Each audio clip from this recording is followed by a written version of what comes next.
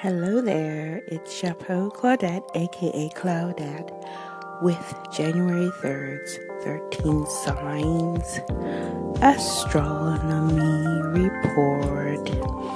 So, I started off my day looking at where, of course, the moon was, knowing that it was in Cancer, and doing some research to,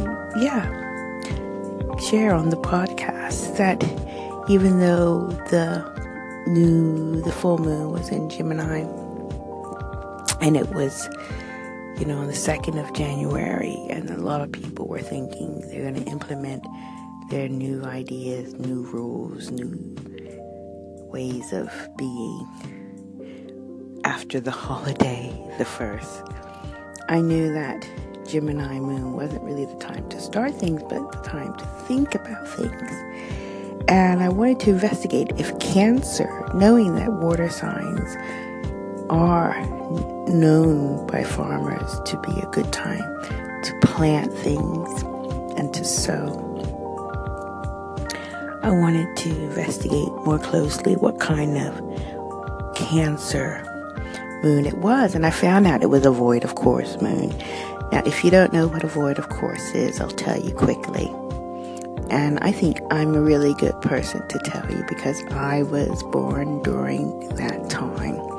Void of course is when the moon that moves 13.5 degrees a day, which is quite quick compared to all the other entities, does not make a major aspect to any of the other heavenly bodies, which is hard to do actually.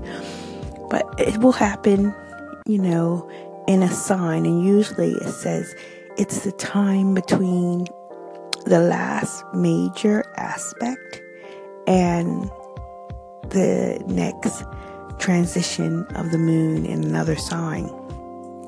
So a lot of time it happens near the end of a sign until it goes into the next sign and makes a connection to another heavenly body. Because when the planets and heavenly bodies align in the plane, their properties are interacting. When they're coming towards each other, when they're beginning that interaction, it's active.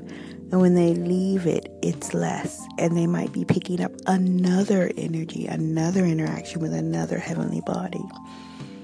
But when there is nothing else in the horizon, as the moon moves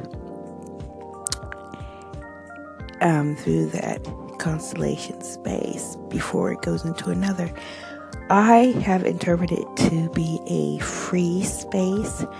There's a lot of people chiming in, and I remember reading about it 20 years ago, and they were just telling people to observe. What do you see?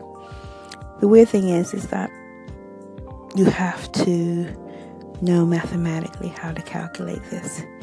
And the Western astrologies have their way, and the mathematical, astronomical way, which I respect, has another way. And my happy medium has been with the farmers. And the farmers acknowledge void of moon because they don't sow on that day. They don't do anything on that day. That if they want things to be productive. And today was one of those days. Usually I unselfishly do stuff for other people. I try not to do things for myself. I try to give.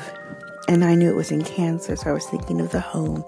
But as I was thinking of all these things and reading an incredible article about quantum physics, my mother escaped the flat and thank goodness did not break her leg because she has arthritis.